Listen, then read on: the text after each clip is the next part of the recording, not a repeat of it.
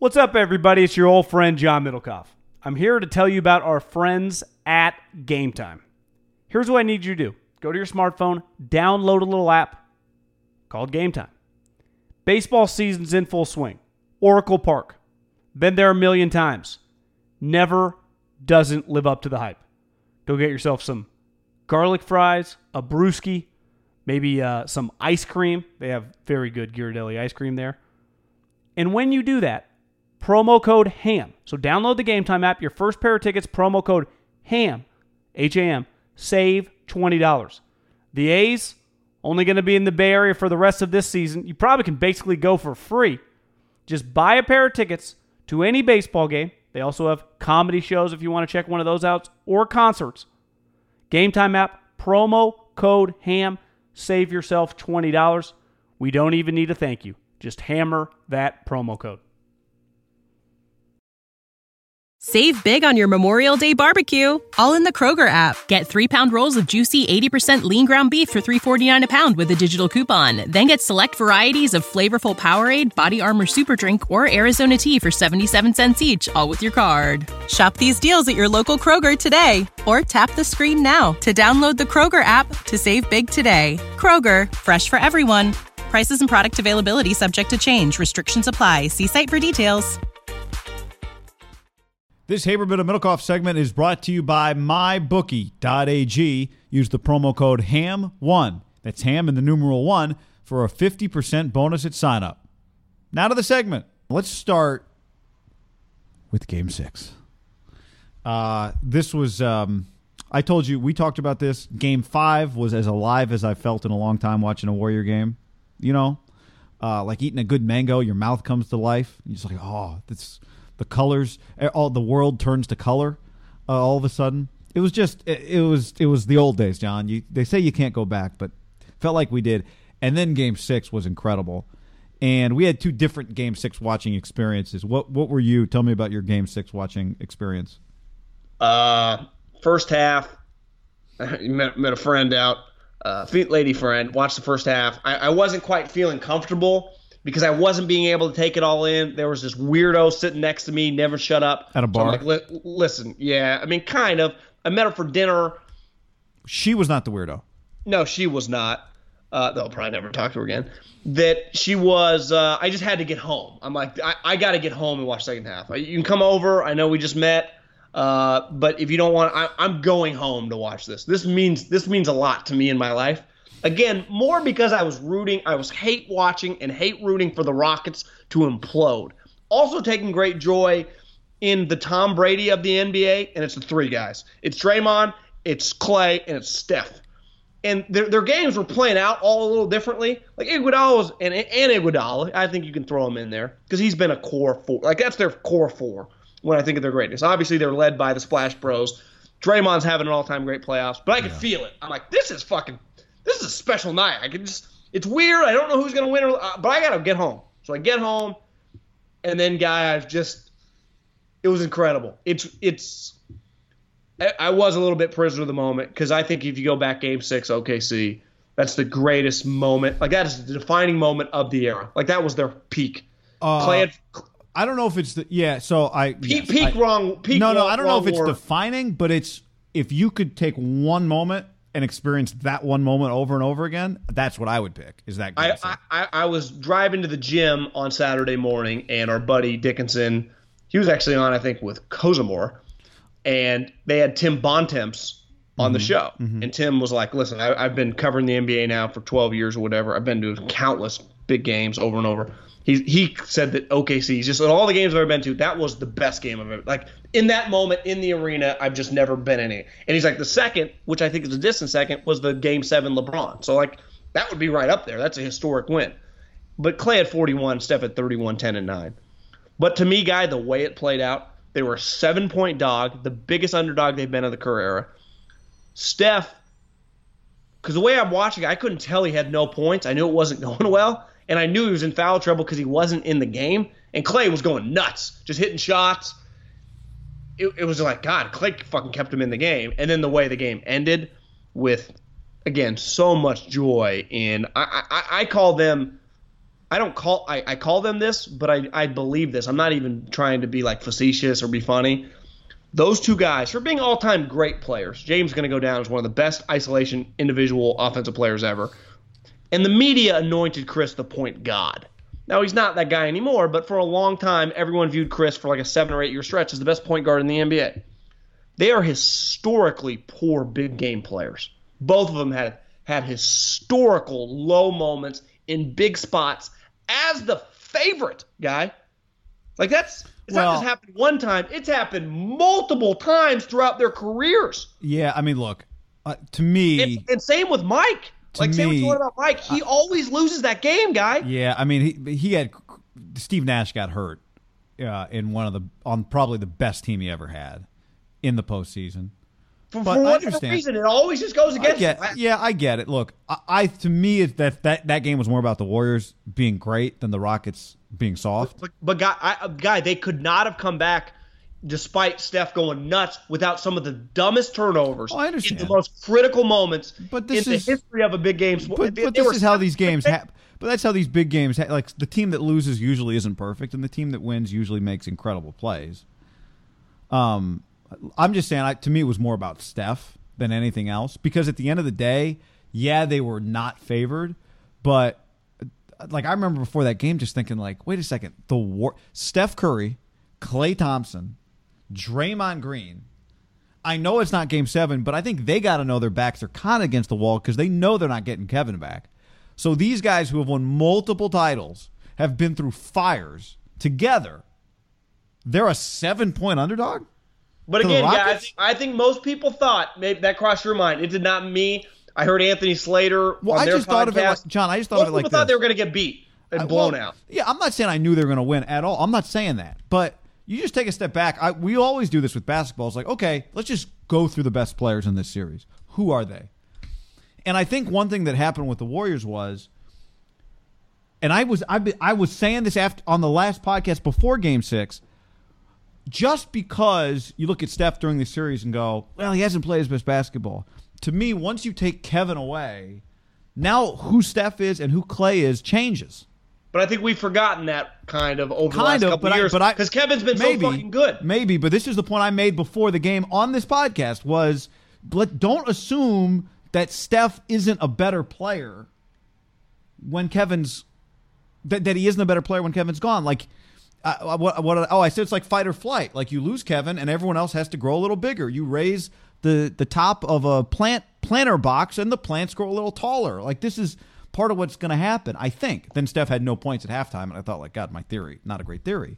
But I'm just saying, to me, if you had said before Game 6, who's the best player in the series, what percentage of people would say James Harden? I'd say, just casual NBA fans, non-Bay Area? No, just 80? Yeah, it might be higher than that. Yeah, it would have been close to 100. But to me, if he's better than Steph, which it's a fit, like you can make that case, it's not by much when you take Steph at his best. So all of a sudden, Steph shows up. So who's the second best player in the series? Is it Chris Paul? Wait, say it again. Who is after? Sorry, the third after Steph and James. Let's just say James is the best player. Not even argue about it. Let's just say it. And Steph's 2. Who's 3? Well, in 2019, there is no chance on God's green earth that it's Chris Paul. It's Klay and Draymond. Okay, so you're telling me that even if you say James is the best player, the Warriors had 3 of the 4 best players in the series. Once you take Durant out, doing this exercise, yes, you sound stupid. You're like, how the fuck are they? I'm agree with you, but we don't do that way because it's more like they were so dependent. What's crazy to me is even people like me and you weren't like this, but I think most people even around here who have probably watched. Check the tape. You and me are a little bit of outliers. Probably watch every Warriors game of this run. And I'd say the majority of Warriors fans have watched a high majority of all the minutes, besides some blowouts where they turn off and go to bed, of this run. We felt it in Game 5. You're like, God, you don't fucking count these motherfuckers out. But then it's like, well, it's in Houston. It's a must-win for their situation. It's probably going to come back for Game 7. They have that as a backdrop. To me, then the Warriors go in this kind of do a gunfight, but just with machetes and go, you might kill us, but we're going to take some heads off. Yeah. And then it comes out.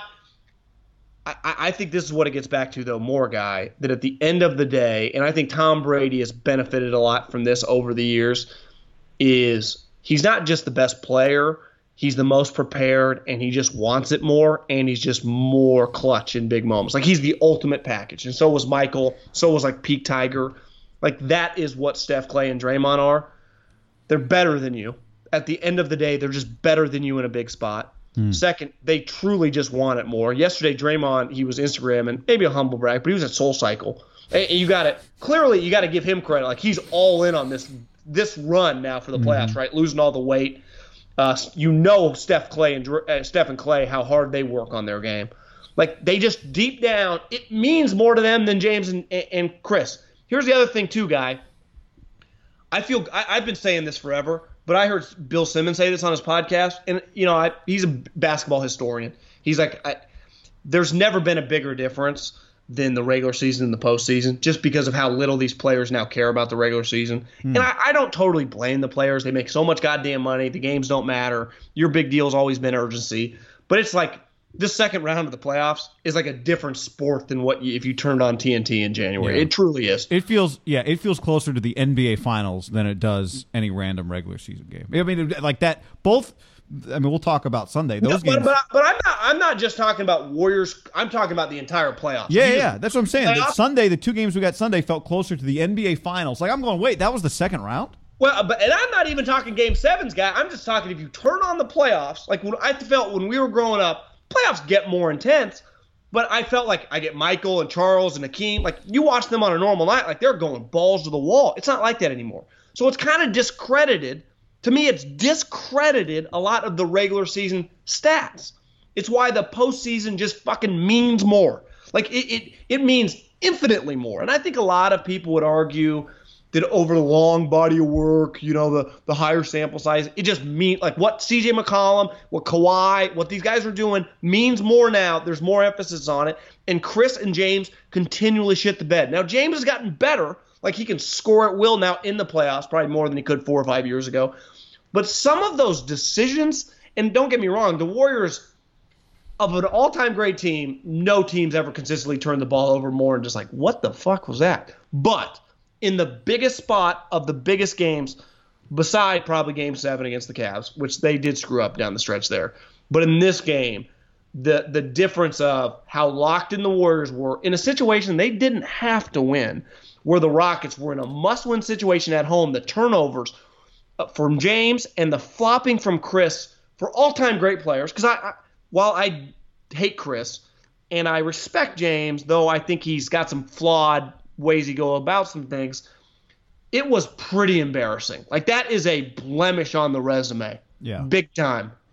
Well, I think the Warriors are very much like the Patriots in that when you take a step back and you look at the dynasty as a whole, you go utter dominance, which is what it's been. But when you go game by game, season by season, there are all these moments where it's like, God, the Patriots could have 2 less Super Bowls. The Warriors could have lost games. Well, that's not a good example because they lost at finals. But like the margin of victory in Clay is called out of bounds in Game 5. Maybe the Rockets come down and win. And if Steph doesn't go off in Game 6, maybe they don't win that series. Last year, if Chris doesn't get hurt, maybe they don't win that. Like, that's what part of makes the journey fun, is like these individual posts along the way are actually smaller margins. But in the end, it's not that they got lucky all these times. It's not that the Patriots got lucky all these times. Lucky is definitely a part of it from time to time.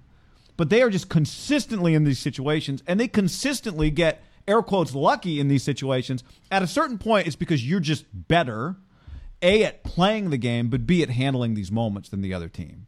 And that's what this Warriors team is about. It's like, well, and I think there's you get lucky 5 times now, maybe you're just freaking good. To me, too, there's 2 parallels of the Warriors run now that's similar to the Patriot run. Their opponents constantly try to discredit them and talk about shit that just doesn't matter. Grigson did it with Deflategate. Everyone always did it with Spygate, even though the whole league was spying. And just shit like that. When you notice the Patriots never spend time. Daryl Morey did it this year with the audit, which is an all-time embarrassing blemish for the league, which has done nothing. Yeah. Like, that happened. So, do you notice the Warriors don't worry about that shit? Like, do you know what they care about? The fucking game. You know what the Patriots worry about? The game. And you know that's why when you look at the teams that have kind of got over the Patriots a time or two, you know who wasn't a big, like, Let's worry about Spygate or Deflategate. The Giants with Tom Coughlin. What were they focused on? They matched the Patriots. We're just focused on football. When you focus on other shit with the Patriots and the Warriors, the refs, the weird crowds on the road, just shit that is beyond the fucking lines of the sport, you're going to lose. Going to lose. You know what's funny about that? Oh, go ahead. LeBron did it with the teabag of Draymond, or did Draymond teabag LeBron? I can't remember. Draymond teabagged him. No, yeah. LeBron teabagged him. Wait. LeBron teabagged him, and then he kicked him. Yeah. Or pushed him. So LeBron did care about it, but he used it to his advantage to get Draymond out of there for a game, and that sparked the comeback. But then once the comeback happened, they focused on basketball. You have to, if you are ever going to beat the Warriors, it has to be 100% basketball-wise. And you're still probably not going to win. Like, if you are going to beat the Patriots, like the Eagles, strictly focus on football, and they're not going to choke. You may beat them, but they're, like, to me, the Rockets, there was a choke element to them of the turnovers, of shit in the bed, of looking tight, of just not having – they never have, guy, just a go-to play when it gets truly nut-cutting time against the best team they're going to play ever, right? Of this one, that's the best team the last 2 years. It's just like, shoot a three. Can you guys just – like, you notice the Warriors? They shoot a lot of threes too, not anywhere near the Rockets. But, like, they can move the ball. They can get a different look. They can just – they have so many fucking pitches. The Rockets have 2 pitches. They have a fastball and a changeup. And when it's working, they can strike out 15 and go 8 or 9. To me, they never have when their shit's not on late in the game. Like, can they get out of the 7th with 2 runners on when they're a little tired? They can't throw the slider, or they can't throw the curveball for a strike or get a key strikeout. They always give up a big double off the wall, and that's where the Warriors, they've given up a double off the wall. But for the most part, guy, they're getting that K or getting that double play, and they're walking off the line, high-fiving their teammates on the way to the dugout. So, 2 things. One, it's one of the reasons I defend Steve Kerr, just because I feel like when they need a bucket, someone is always like open on a back cut. Like when a coach is going to make a difference in a possession, I feel like they've always got it figured out. And part of it is they're hard to guard. Well, they're hard to guard, and their players are probably the highest high IQ group ever when you just factor in the 4 or 5 guys together, right? Yeah. It has to be their basketball. Yes, no doubt. Their basketball IQ, and actually just their real. They're all just smart. Period. Well, and wouldn't you argue that most people that are like, God, Tom Brady's football IQ is so hard? Yeah, Tom Brady's a smart motherfucker, right? Tom Brady he's just got a high IQ. He's a smart guy. So second thing, I was calling the Stanford Cal baseball series this weekend, and this is what I was telling you. Like, your story about how you watch the game is great, because to me, this is what makes baseball and basketball so different than football. Whereas football, if that game, like if it was Super Bowl Sunday, or let's just say the AFC Championship or Wild Card Weekend, you wouldn't have been, if it was a game that mattered to you, if it was like the Niners in that game or the Raiders, John, games that would have mattered equally depending on the opponent. You wouldn't have been like half on a date, half at a bar, going home at halftime. You would have been in a place. Everybody would just be where they are for football. But basketball... I'd have been in front of my own TV by myself. That's right. But basketball and baseball is just like there's multiple games and there's weeknights and there's you like the schedule. Well, I kind of thought there would be a game 7, so I'm like, it's not that big a deal, you know. So I was calling a baseball game, but I had the thing streaming. I was calling the game with JT Snow, and this is important in a moment. And then everyone in the press box is kind of watching the game, and the guy a few people down, his stream was 4 or 5 seconds ahead of mine. So if he like reacted, I was always just look down on my phone and I could see what was happening. And then I got home pretty late on Friday night, and I got in bed and I had DVR'd the game, and I had my earbuds, and I just laid in bed and watched the second half of the game at midnight, and it was such a great experience, just like in bed, just because it was so dramatic. And actually, what happened was after the game, when I left Cal, the first thing I did was I went to Twitter and I looked up Adam Catalon. What's the guy? Andrew Catalon from CBS? No. Adam Clanton. I looked up his Twitter just to see, like, what's the other? Is it going to be one of those, like, the journey was, we're all in this together? No, he had tweeted at Clint Capella about what a failure he was. I couldn't believe, like, he tagged him in the tweet. Couldn't believe it, John.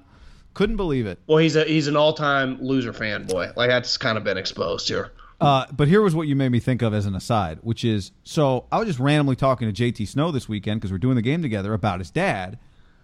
And his dad had been the Rams radio analyst for many years until he died. and he was the radio analyst when the Rams because he played for the Rams. Played for the Rams, started in L.A., then went to St. Louis with the team.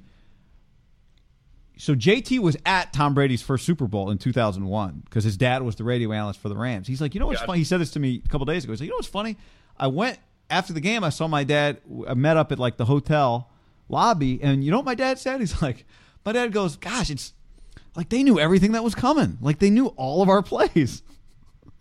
He's like, I'd forgot about it until the Spygate thing happened, and I guess his sibling was like, remember when Dad said like the Patriots knew all their plays? Like, yeah, I do remember that. So the loser always has a. But again, and this I'm is not where calling his dad a loser. I'm just saying when you're on the other end of that, you always have those stories. But the fact is, as time has played out, the Patriots have just turned out to be great. But you know what's funny is I go back to that mindset, and I think the Rams and Marshall Faulk said this forever.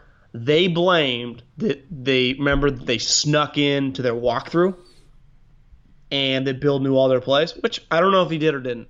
But I know this. It's now been proven since 2001, we're now in 2019, that Bill's going to know more shit than you. Yeah, if he had never won another Super Bowl, I think that would be treat that story differently. Bill's kind of stealing. Well, maybe. But as I learned when I first got to the NFL, and it was right as the green dots and that stuff was coming, that signs went out, everyone was stealing one. 2, you were playing the greatest coach we've ever seen, and we just didn't know it yet at the time. So, yeah, he knew all your fucking plays. You know why? Because he probably worked 24/7. That might have been a Super Bowl where they were still on a 1 week. That might have been the first 2 weeks Super Bowl. I don't know. If it was the first 2 weeks Super Bowl, it makes even more sense. Bill had an extra week to get you? No shit he knew. Because remember that one of the big things on that game was like Bill had this crazy game plan against Marshall Faulk because everything went through Marshall. He hit him a lot, right? Richard Seymour, Brewski would just follow him and crush him. And it was like, yeah, Bill's been doing that ever since. And again, back to the Patriots, I think these guys, and they've been discredited a little bit because Kevin came here, when the irony was they should have gotten credit for it because they grew out and they flew out there and Steph said, yeah, I want you to be part. Why wouldn't you? I want more help. Why wouldn't I want you to come here? If you want to come here, we'll teach you the ways of greatness. Steph said after the game with Scott Van Pelt, he's like, this was a pressure moment for us. The best player on our team was not around. He said he called Kevin Durant the best player on the team. He's Steph Curry. He's got 3 chips and 2 MVPs. Like, to me, you get, like, one thing about Tom Brady, one thing about Steph Curry, they are the ultimate all-time, probably in sports, get it, guys. Does Steph truly believe that? Maybe, maybe not. Because I think there's a chance, like, he knows it's the right thing to say. But just having the ability to say that on SportsCenter, like, I don't think most guys, like Dame Lillard, took so much pride yesterday in CJ going nuts.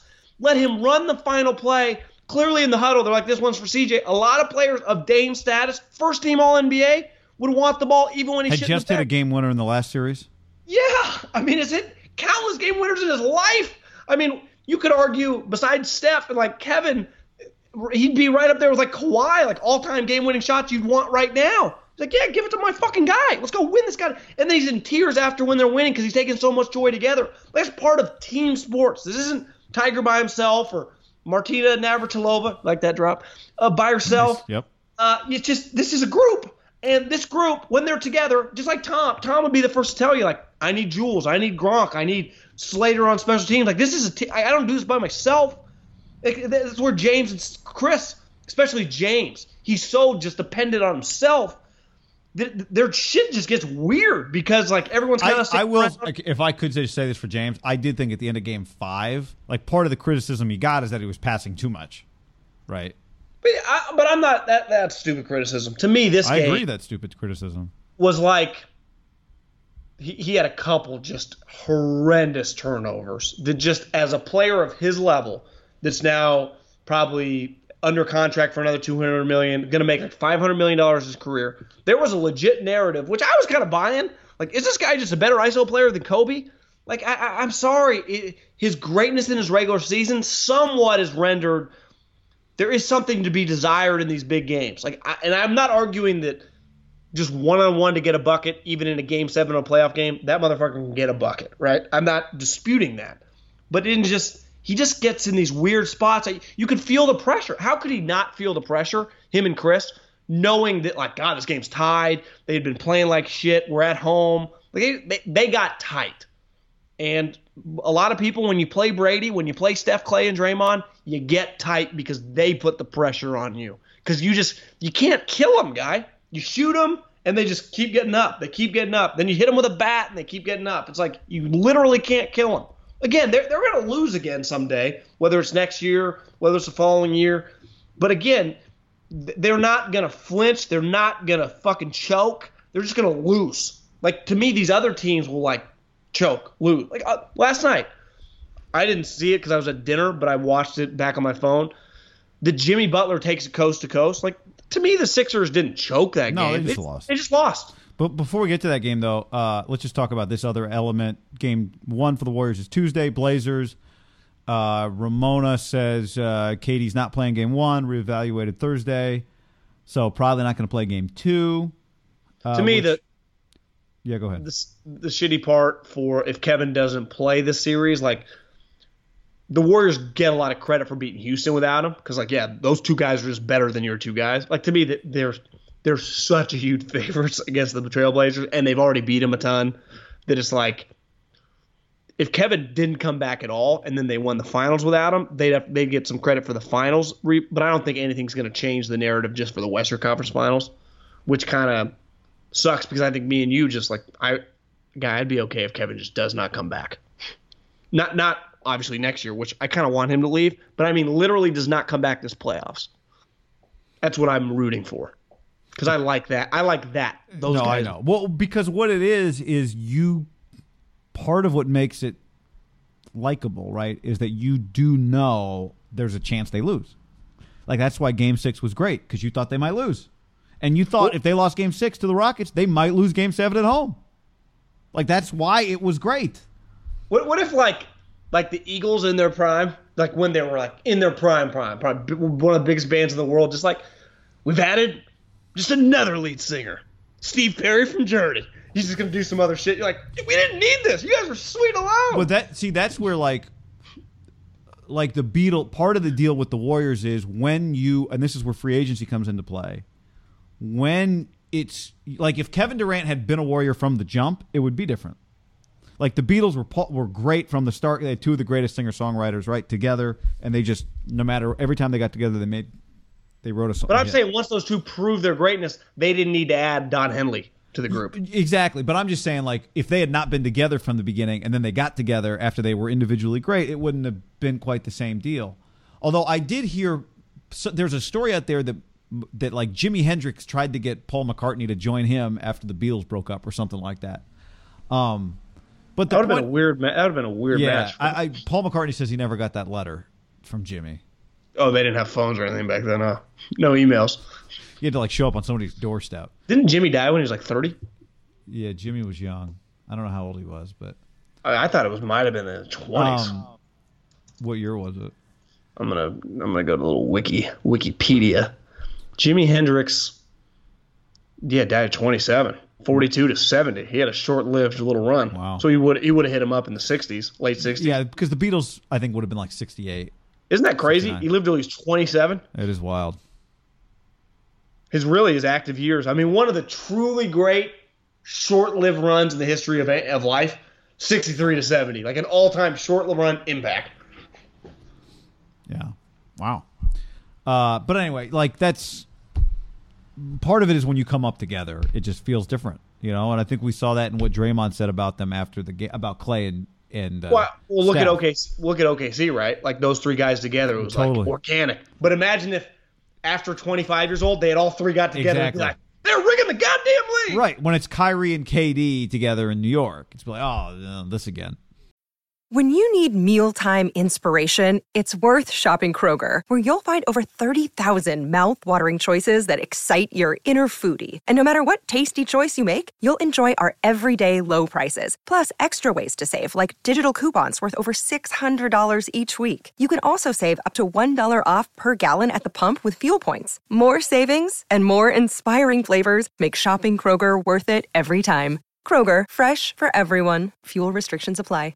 Save big on your Memorial Day barbecue, all in the Kroger app. Get 3-pound rolls of juicy 80% lean ground beef for $3.49 a pound with a digital coupon. Then get select varieties of flavorful Powerade, Body Armor Super Drink, or Arizona tea for 77 cents each, all with your card. Shop these deals at your local Kroger today, or tap the screen now to download the Kroger app to save big today. Kroger, fresh for everyone.